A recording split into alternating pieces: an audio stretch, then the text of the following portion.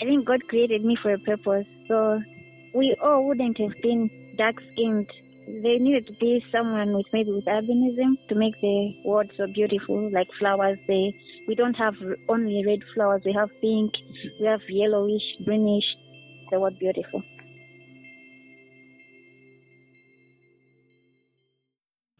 Mm-hmm. Oh, that was hers. And it was hers?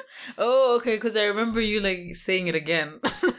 And at first I thought, did I just repeat this? Oh no, the first time it was me. Oh, because then it came when again. I said it again, I was like, because I heard the do-do-do-do-do, and I was like, Okay. Okay, let's do this. Okay. Casual. Mm-hmm. I am your host, Lerato Hande, and I'm joined by my co-host, Alinafe Malonje. Hi guys, I'm Alinafe. And today we are being hosted by Zaluso Arts. They are based in Area 47, Sector 3. So make sure to follow them on all social media. Their handle is @Zaluso Arts everywhere. And feel free to come to their hub here in Area 47 as well. Okay, so go ahead. We should start. Okay. In September 2019, Chikondi Kanjadza, a young woman from Balaka, was crowned Miss Albinism Malawi, the first to ever grace this position. Wow! Congratulations! Congratulations! Congratulations, Chikondi, congratulations! May we quickly have the chairs placed right after the picture is taken. Congratulations! The Mr. and Miss Albinism Malawi beauty pageant was launched in 2019 to help demystify dangerous myths about persons with albinism. I first met Chikondi at a workshop in February. When she walked in, I remember thinking she was so beautiful. She walked with poise and confidence. When it was time for her to speak, she spoke so eloquently about the struggles faced by women with albinism. I am Chikondi Kanjadza. I am the current Miss Albinism 2019. I'm 24 years old. Mm-hmm. I'm a student, a final year student at the University of Malawi, Chancellor College, and I'm studying social science, gender studies. After receiving Chikondi's letter, I felt inspired to talk to more women with albinism about body image, Tumeliwa Mpepo, Pamela Juma, and Emi Chiumia. I'm Tumeliwa Mpepo, a young woman with albinism. I work for the Association of Persons with Albinism in Malawi. Basically, we advocate for the rights of persons with albinism in the country. Oh, my name is Pamela Juma. I am a woman with albinism. I am married with 2 children, a boy and a girl. Okay, I'm Emi Chiumia. I'm a mother of a boy. I have a degree in human resource management. So here is Chikondi Kanjadza's letter to my body. Dear body, you are a true definition of beauty. I'm amused with what I see every time I look in the mirror. When I look in the mirror, I see this gorgeous and remarkably amazing reflection of what is my body. I love everything about you, your perfect skin that glows, your curves and all that which makes up every part of you. People have had a lot to say about you. Yes, you're different. This is why people have thought you're not perfect or good enough. I was a fool to believe that you're not perfect because of what people have said about you. For they say, in everything there is beauty, but not everyone sees it. It took me long enough to realize that being different does not mean you're not perfect, but it just shows how distinct and special you are. I have tried to compare you to others before. Never again will I compare you with anybody else, because in doing so, I violated you. I have grown up with so little confidence about myself just because of what others thought about you as they tried to compare my body with their own. Some thought you are too light, your eyes are not strong enough, and your legs are too big. But these are some of the attributes that make you remarkable. Your complexion is gold. Your eyes are beautiful with a distinct color, and your legs are just perfect. Dearest body, I have come to accept you for what you are. You are different. Your complexion is different from everyone else's, which makes you unique and special. Your complexion shines. You brighten up moods of rooms you walk into. Every inch of you is just perfect, from head to toe. Do not let anybody try to define you in their own negative way or try to pull you down. You are a fine piece of art that no humankind can comprehend. Your curves are perfect, well-shaped. Do not let anyone tell you otherwise. Every time you pass by, you leave people talking about what a beauty you are. There are thousands of people who would kill just to have the stunning looks that you have. I love you so much and I am proud of what you have become. The many struggles that you overcame. I never thought that you would come this far, but here you are. I just want you to know that I would never let anything bad happen to you. No harm will come your way on my watch. I will never let anybody hurt you or try to change who you are. I will always protect you from any harm. No sun rays will damage your pretty skin. May you forever have that glow that you have. Love, Chikondi.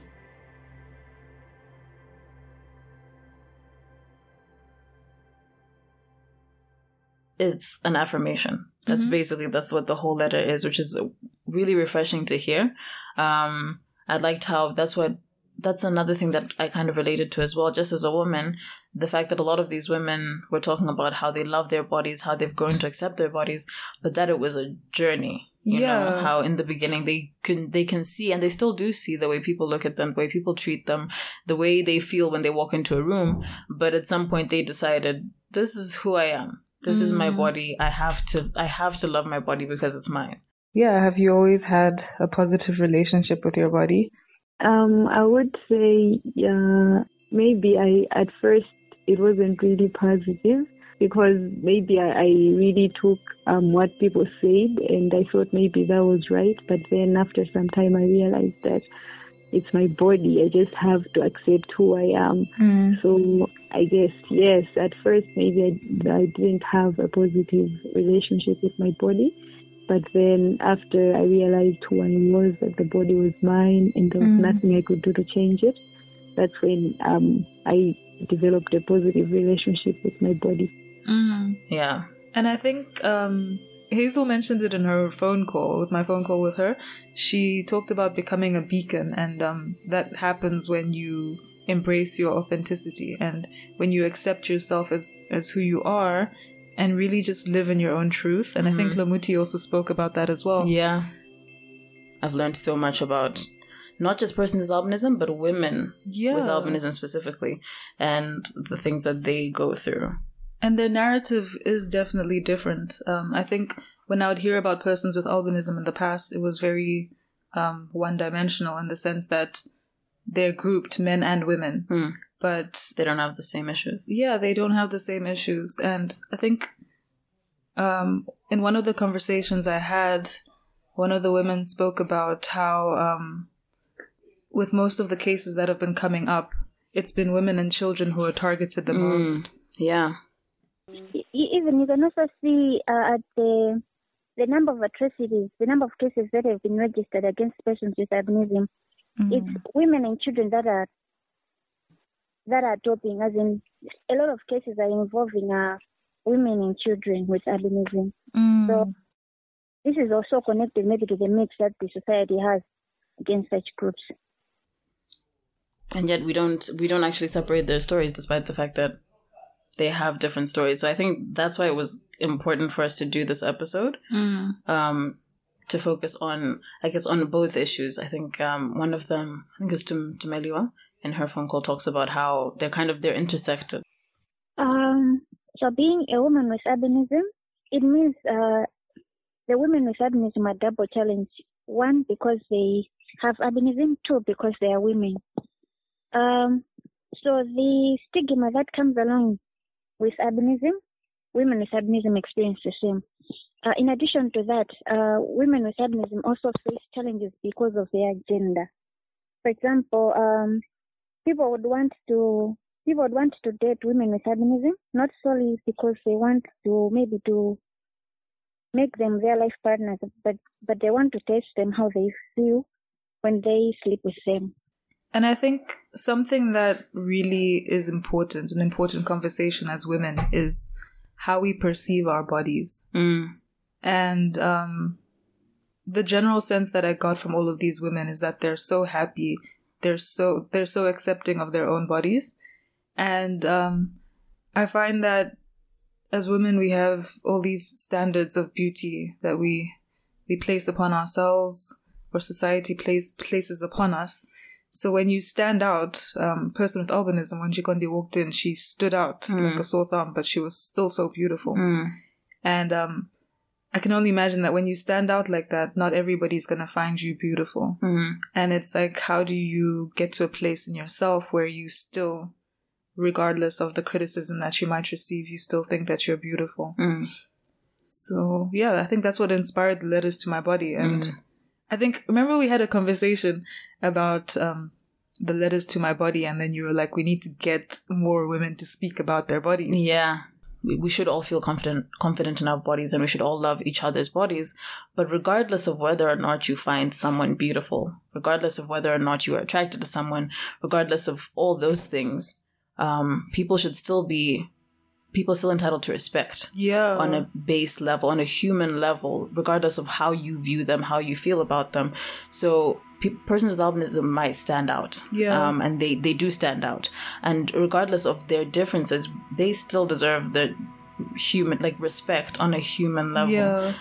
They shouldn't have to be worrying about their lives. And that's something that like, the biggest problem is worrying about whether or not you can walk around and feel safe. There's something that Hazel said in her episode where she said that something that the letter series did for her. She said that she felt like we were humanizing her. And I feel the same way about this. I think the persons with albinism has kind of become like it's a catchphrase. Like, people just say it. It's like a buzzword. There's still people behind that term. There's still whole lives, whole personalities, whole complex realities that we don't know about. And hearing, like, you can hear all their personalities in the call, and hearing Chikondi's personality and how she's Miss Albinism, and she's very confident, but she's still very kind of soft-spoken. And so I thought that was really cool, just hearing all their different personalities and hearing how their lives are. I think it's interesting how, like, with what you were saying about how when you hear about it, it's like a catchphrase. I tend to see, obviously because of the attacks that have been going on, I see all these organizations, including people with albinism, which is great, but I just hope that it's not like they're ticking boxes. Yeah. And I really enjoyed listening to their stories. Pamela was talking about her children. What makes me happy is that now I'm a mother of two, a boy and a girl. And that also is, I'm able to show the world that despite being a person with albinism, I got married and I have beautiful children. And when people look at my children, they always say, oh, you have beautiful kids. You see? So I'm happy. Yeah. And my kids are proud of me. When they see me do something, or I've changed my hairstyle, or I've done something to my body, the way they admire me, it makes me go on with life. Yeah, that's beautiful. Yeah, sure. Emmy was talking about growing up and being the only child with albinism in her family. I really thank God for my father, because even if I was born with albinism, but my father took his responsibility as a father. He loved me as he loves all his children. He sent me to private school. I am educated. Now I'm working just because of the love of my parents. But for some with albinism, it's different. Some that are not educated. Why? Because they were grown up with their mother, because their father left them just because they were born with albinism. Yes. So do you have, how many siblings do you have? I have 5. And okay, we are 6, and I was the second born, but we lost our first born, our brother. So it's like now I'm the eldest in the family. So I have 4 siblings. And are you the only person with albinism? Yes. I'm only the person with albinism. So how was that growing up? I never even noticed that I have a different skin color with my siblings because we are growing up as one family. I never observed in my family that maybe I was discriminated, whether with my parents or my siblings. No. For me, it was just okay. It was easy. It was nice, sweet growing with my family. And Chikondi talking about being Miss Albinism and going to university. It was a very amazing experience, I would say, because, you know, I think that also helped me build my confidence, because maybe at first I really didn't think that I would be crowned, and it was really exciting. I didn't really think that it would happen that way, but it was a very remarkable experience that I've ever had. And yes, I enjoyed it, I would say. Did you find yourself, when you went back to school, were people treating you differently? Did you feel like royalty? Well, not really. Yes, people treated me differently, but then it wasn't as different as. And you really get a sense of their characters. Yeah. And I think that whenever we're representing a marginalized group, we need to always include that. I see that with organizations as well, the whole ticking boxes thing. Like, okay, we have women in this initiative that we can tick a box. And of course, it is important to, even if you are just doing it to tick a box, at least now women have been included. Yeah. But still, you don't want to speak for people, and you don't want to generalize people. And I think over the past few years, we've been hearing more and more about persons with albinism.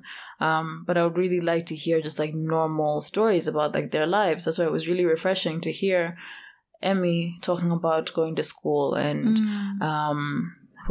Pamela talking about her children, and Chikondi also talking about going back to school after, just like what happens in their day-to-day lives. And that's the humanizing aspect, that there is also this terrible dark thing that's happening and they're being killed. And one of the ways to kind of, I guess, work against that is to remind people that there are human beings. There are actual lives and personalities behind the name persons with albinism. Yeah.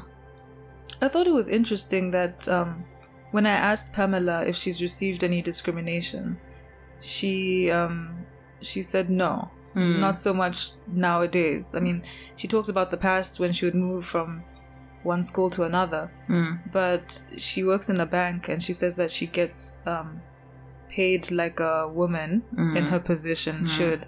So as a woman with albinism, I haven't faced any sort of discrimination whatsoever. I'm given the tasks as anybody else. It's a well-paying job. I'm well paid as anybody else, or any woman who is of my grade. So I feel that I am well taken care of. So obviously there's another conversation to be had about how men and women are paid.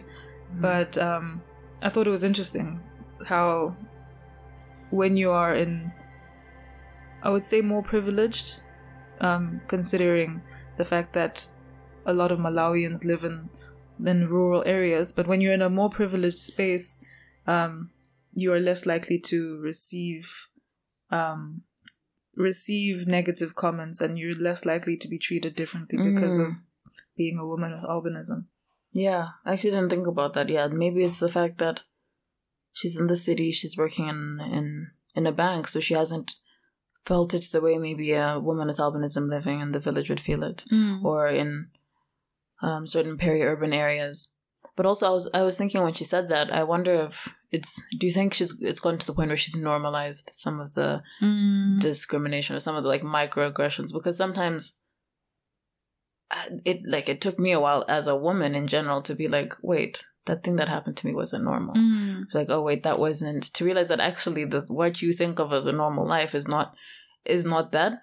So that crossed my mind that maybe there's certain things that she's just gotten accustomed to, because a lot of them spoke about the looks that they get in the minibus.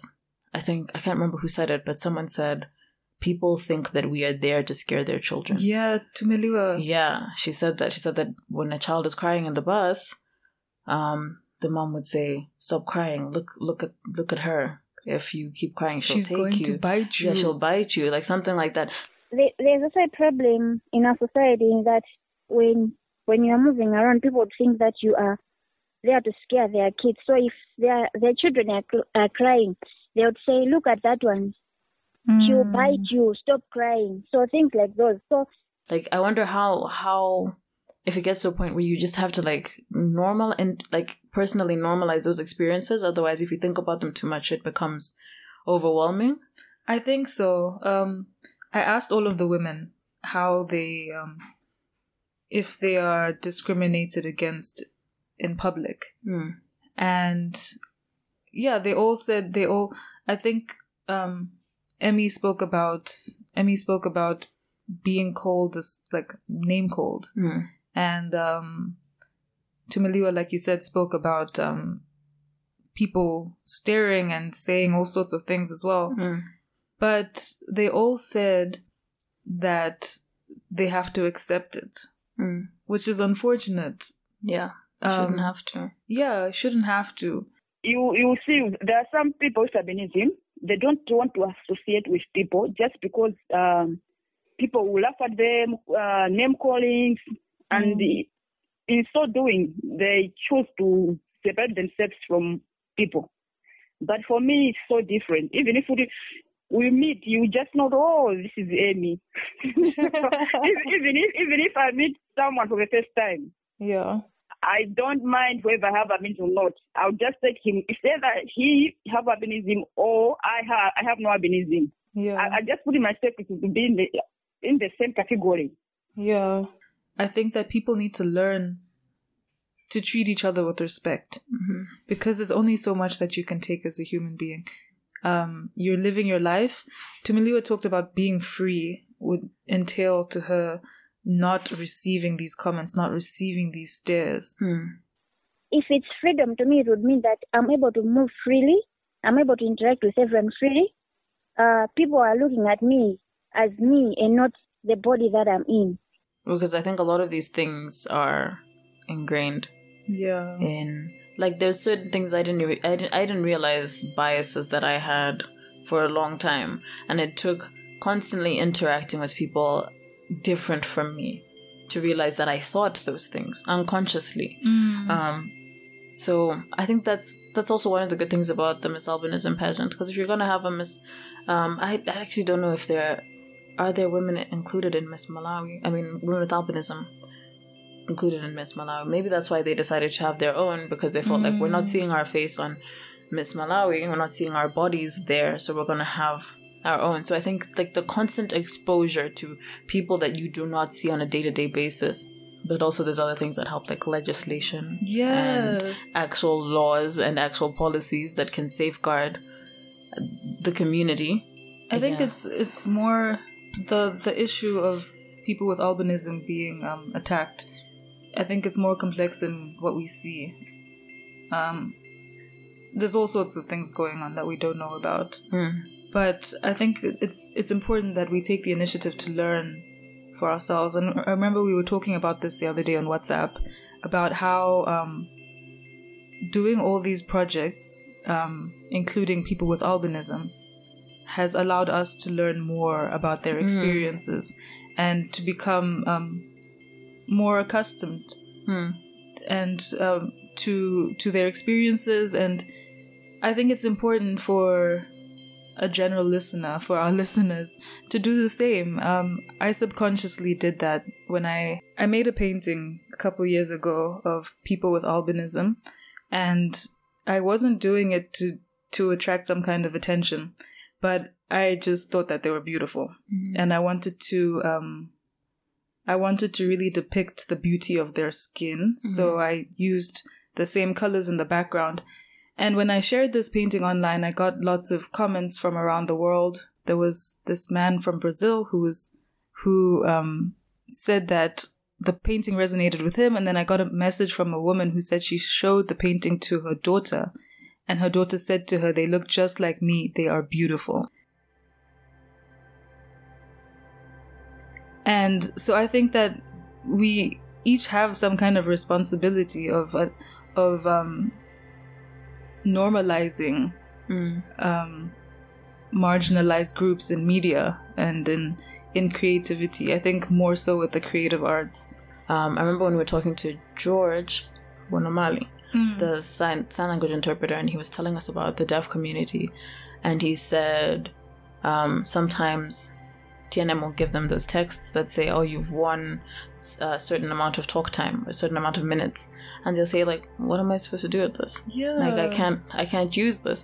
And I'd never thought of that. I'd never thought of, like, oh, what how deaf people react to, like, getting, like, messages like that, like bonuses like that. They can't use them, and that was something I'd never thought of. And that's the same in this episode, where there are all these things in all these women's lives, like going to school and not being able to read the print. I never knew about that. I didn't know that was an actual challenge, that you can't see the board and people are ignoring you, and you're trying to tell them, I can't read this, I can't see the board, and people just keep ignoring you all throughout primary school, all throughout secondary school.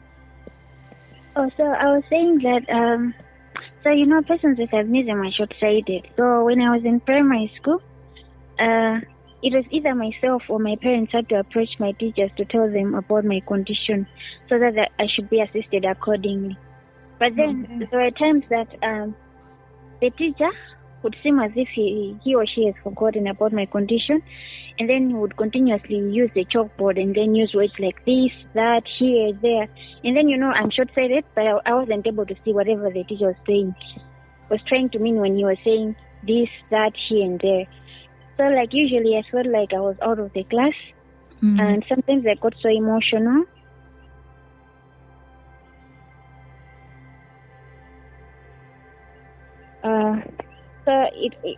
The condition also turned worse when I was in college, when I was telling my lecturers about my condition. They would say, but we see you moving around, meaning you're able to see properly.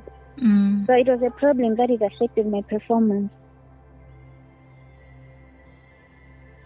So it is good for a student with albinism to have his or her own book without sharing with anybody, for him or for her to access it closely to his eyes or her eyes.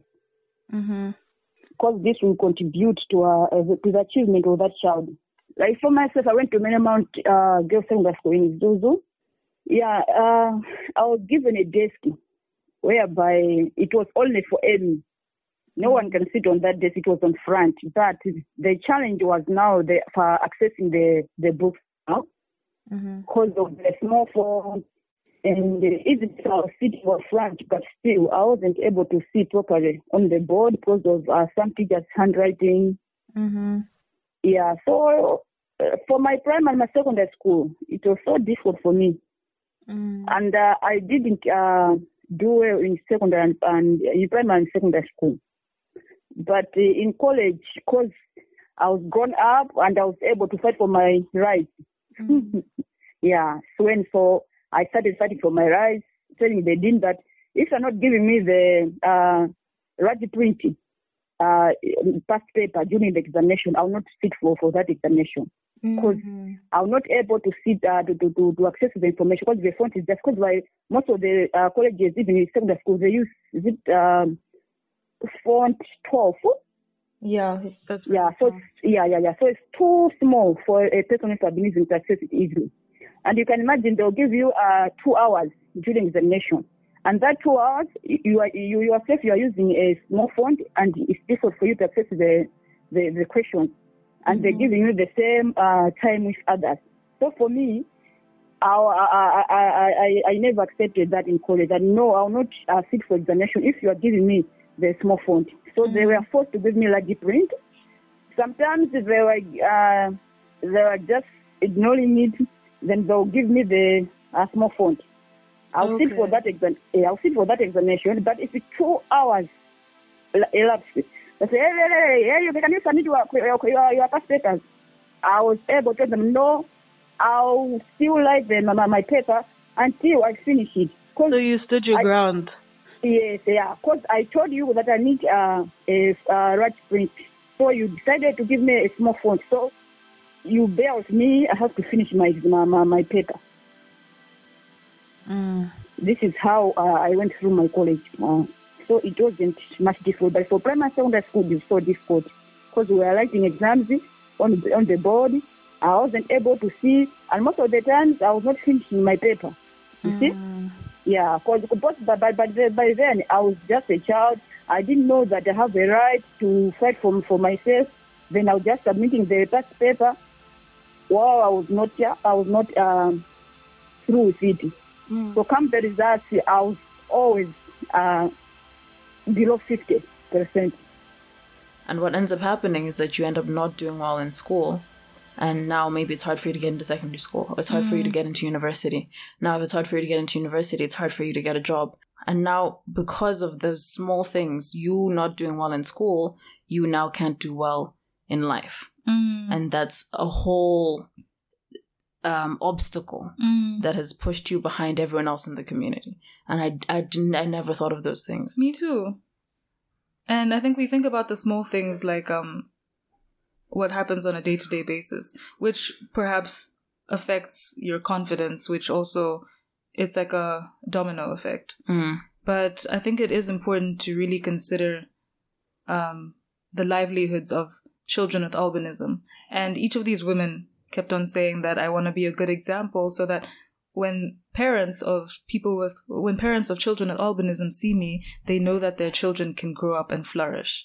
I make sure that I look after my body so that if there's a parent who gives birth to a child with albinism, they should know that they should take care of their children and not abandon them. They should provide for them. And so I make sure that I act as a role model so that when parents see me and they give birth to a child with albinism, they should also have hope that if we take good care of our child with albinism, she's going to shine like Pamela. She's going to look beautiful like Pamela. So I make sure that I look nice. I take care of my body so that others should be inspired. Yes.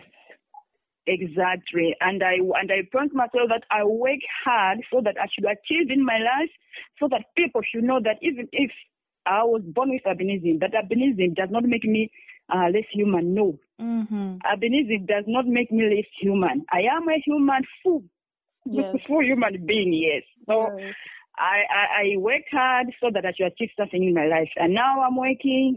I'm a civil servant. Yeah, I'm a civil servant. Now I'm married. I have a child. You know? You see? And I thought that was interesting. So they kept on going back to childhood stories, and all of them spoke of how privileged they were in their families. And it just has me wondering how a child with albinism grows up if their family is not accepting of them. So like there's this thing that happens in Malawi. I'm not sure if it happens throughout Southern Africa. I think it does actually, where the killings of persons with albinism goes up during elections. Yeah, I heard about that. Yeah, it happens all the time. It's a trend. Every time we have elections, killings of persons with albinism goes up, and it's because of cultural practices and traditional beliefs. These beliefs, these myths that Chikondi spoke about of persons with albinism, of their bodies being magical.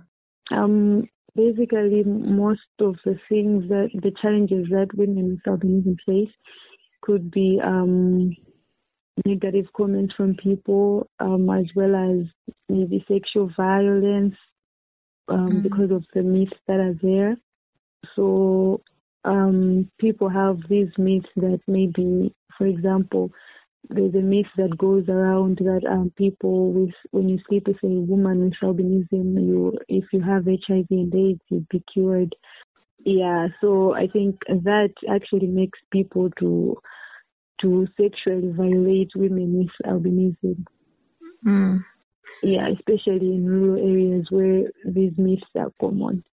And some they propose to a lady with albinism, because here in Malawi we have the belief that whenever you sleep with a lady with albinism, a woman with albinism, if you are HIV positive, you get cured once you sleep with a lady with albinism.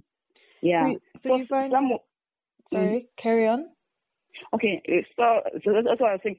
Some will propose you as if they are coming in the name of love, but just for their purposes. Like, how do we get rid of that? It's so hard because it happens throughout African countries. And now, I don't even know, I can relate maybe on some level how it feels like to walk around and be scared, just like as a woman. And then now to think of, not only are you a woman with albinism, and you have more things to be scared of on top of that. You don't know who to trust. I wonder if there's like this constant kind of state of paranoia, or like we talked about, you just have to like accept certain things. How do you walk around in a constant state of fear? And I can imagine, like, you know, as a woman, you're walking in town, and perhaps you're walking by yourself, or you're walking with, maybe the two of us are walking. And a man is, you know, hollering at us. And you feel uncomfortable, you don't respond. But I can imagine, like, as a person with albinism, you don't know if they're hollering at you for being a woman or because you have albinism and what their intentions are.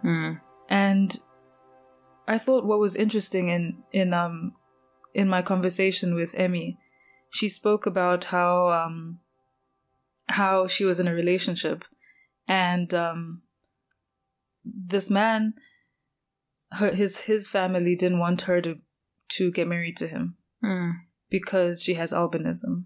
So he ended up cheating on her, and he ended up being very disrespectful to her. And she spoke about how this tends to happen where women, if they give birth to a child with albinism, then they often, their partners leave them because they think that they're cursed or that God punished them. I had a boyfriend, and we agreed that we will get married, but he didn't work as we planned because his family didn't accept me because of albinism. Instead of just telling me that his family doesn't want me because I have albinism, he chose to. He treated me like cheating and whatsoever. And then I gave up and moved on. But I thank God that I found another man who married me. He loves me so much, and his family loves me so much.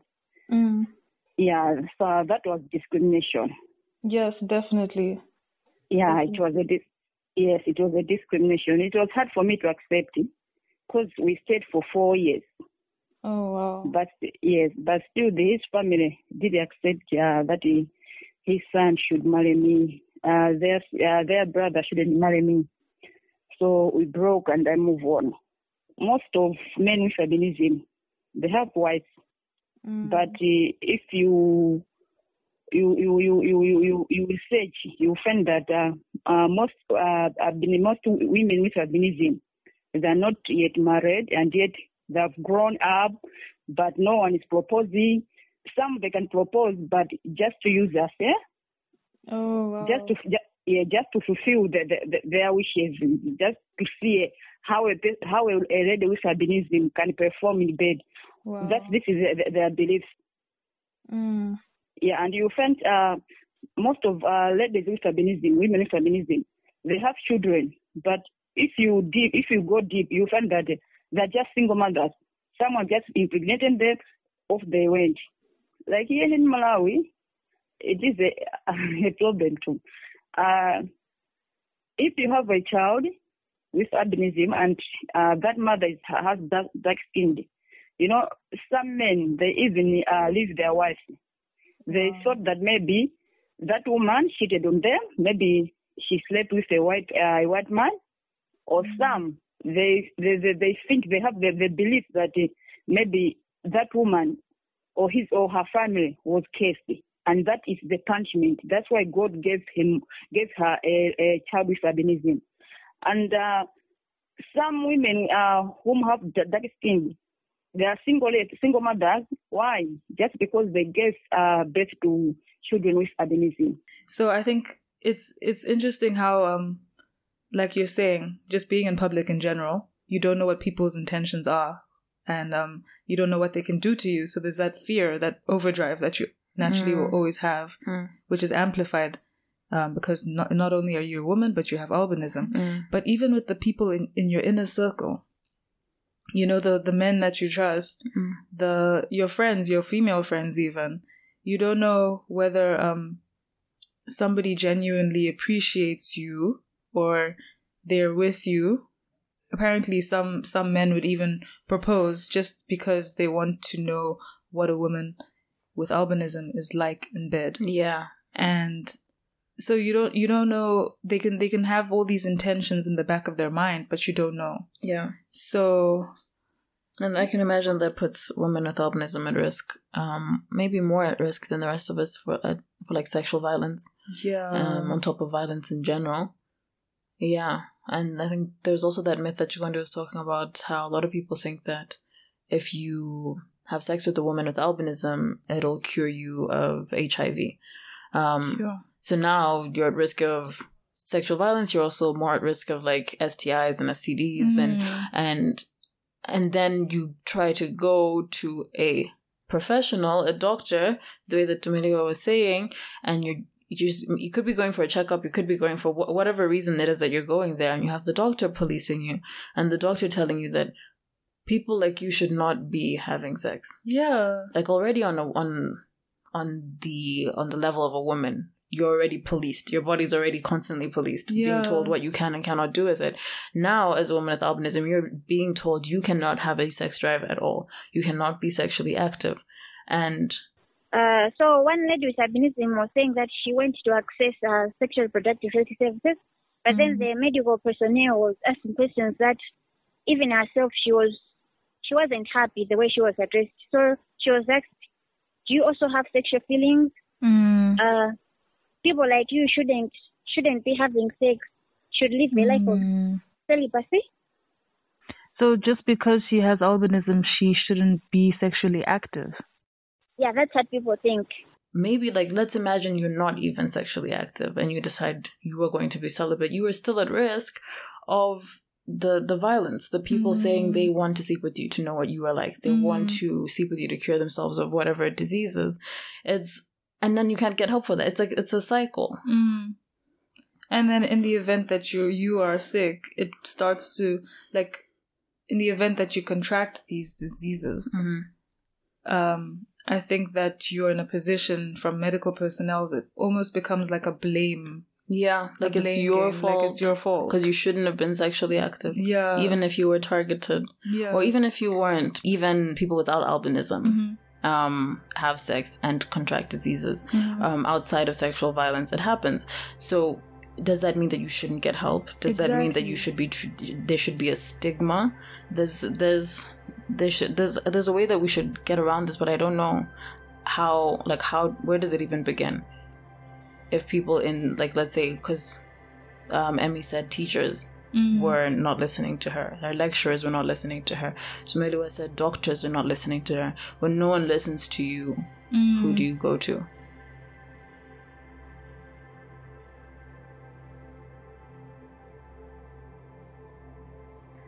So what advice do you have to younger women? Maybe there's a young girl, for example, with albinism, and perhaps she struggles with self-confidence. My advice is what makes you different makes you beautiful. They should know that because they are different, they are beautiful. And they should know that they should love themselves, remove the denial. There's nothing that can change. If you deny yourself, it won't change anything. You'll still be you, a girl with albinism. So you just have to ignore that and love yourself and make beauty out of yourself. Yeah. And when I was a young girl, now I'm 42. Yeah, in my 20s, going to 30s, there was somebody, is a music artist, but I've forgotten the name. He or she used to sing, "What makes you different makes you beautiful." So I listened to the song and I said, "Oh, wow, so this is it. If I'm different, it means I'm beautiful." And I like that song. I just like the part that said, "What makes you different makes you beautiful." So I'm different, and I feel that because I'm different, it makes me beautiful. Definitely. Sure. Do you remember who the song is by? No, maybe I have to check, but it just say, what makes you different makes you beautiful. What makes you different makes you beautiful. What makes you different makes you beautiful. But I don't know who sang that song, but I just like that part.